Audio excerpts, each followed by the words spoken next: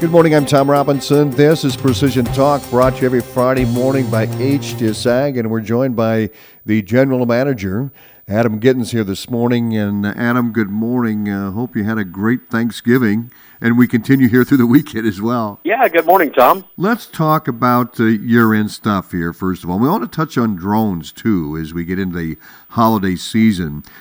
What about inventory and what about deals, Black Friday deals and that type of thing? Yeah, very good questions, Tom. We do have a really decent amount of inventory at the current point in time.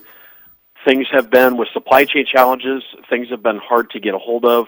We're trying to overcome those supply chain challenges and have inventory on our shelves so that when someone wants to order, we've got the equipment here.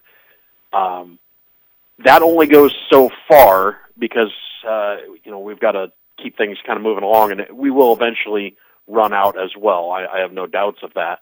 At the moment, as we're looking at the end of the year here and the potential Section 179 tax savings for precision ag equipment, we're in a good position to be able to help farmers out, get some equipment in your hands, whether that's upgrading a monitor, adding an auto steer to a tractor, rebuilding and retrofitting a planter with all of the bells and whistles. We've got everything from electric drives, hydraulic downforce to full high-speed planter systems, and everything in between. We can work on combine sprayers, fertilizer spreaders, anything precision ag. We've got a solution for that, and an awful lot of that stuff on the shelf and ready to go. So we would love to be able to help you guys out and have those conversations as we get towards the end of the year here. December is right around the corner. Oh, it's going to come fast, and that number 800-741-3305. So that leads us to December and Christmas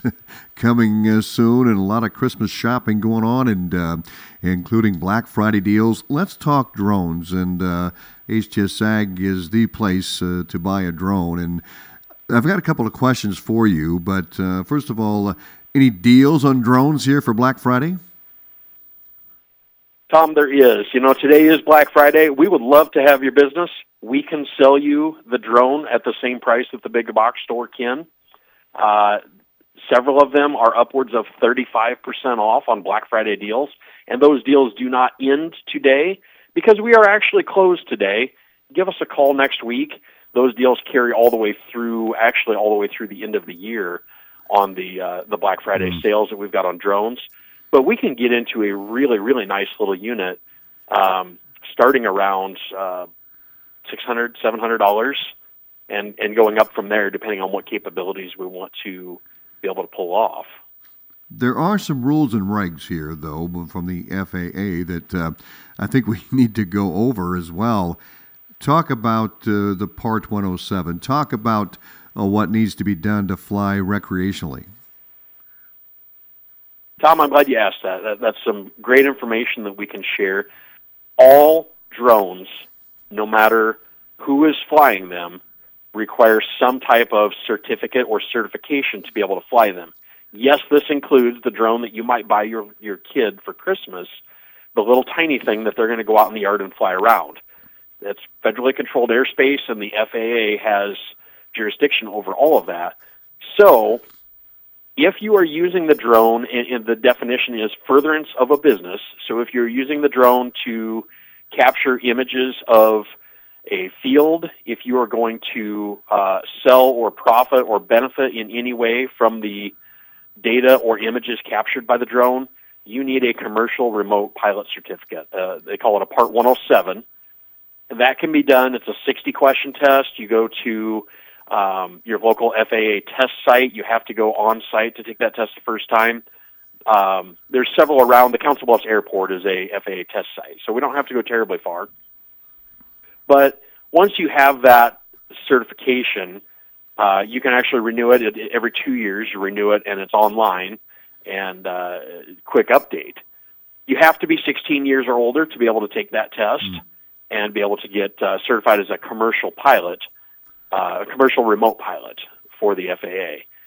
Now, smaller drones, younger people, or even someone just flying recreational, there's a different set of regulations. But as of July of 2021, so for over a year now, the regulations have been in effect, and it's called the TRUST test.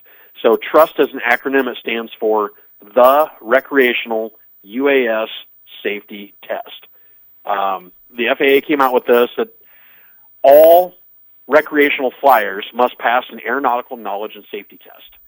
This is a very simple, completely free test. You can log on to the internet, search for FAA Trust, and look for the actual FAA website. You can get to a list of providers. There's a bunch of them out there. But you click through the test.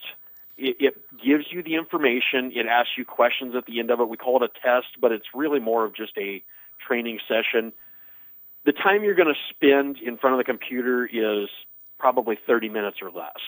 But what it does is it walks you through all of the information that you need to know to be able to safely fly in the national airspace, where you can and can't fly, and what types of regulations are around that. And it's really important that everybody knows that, because the last thing we want is for someone to get a drone into a space that's going to cause a safety issue or worse.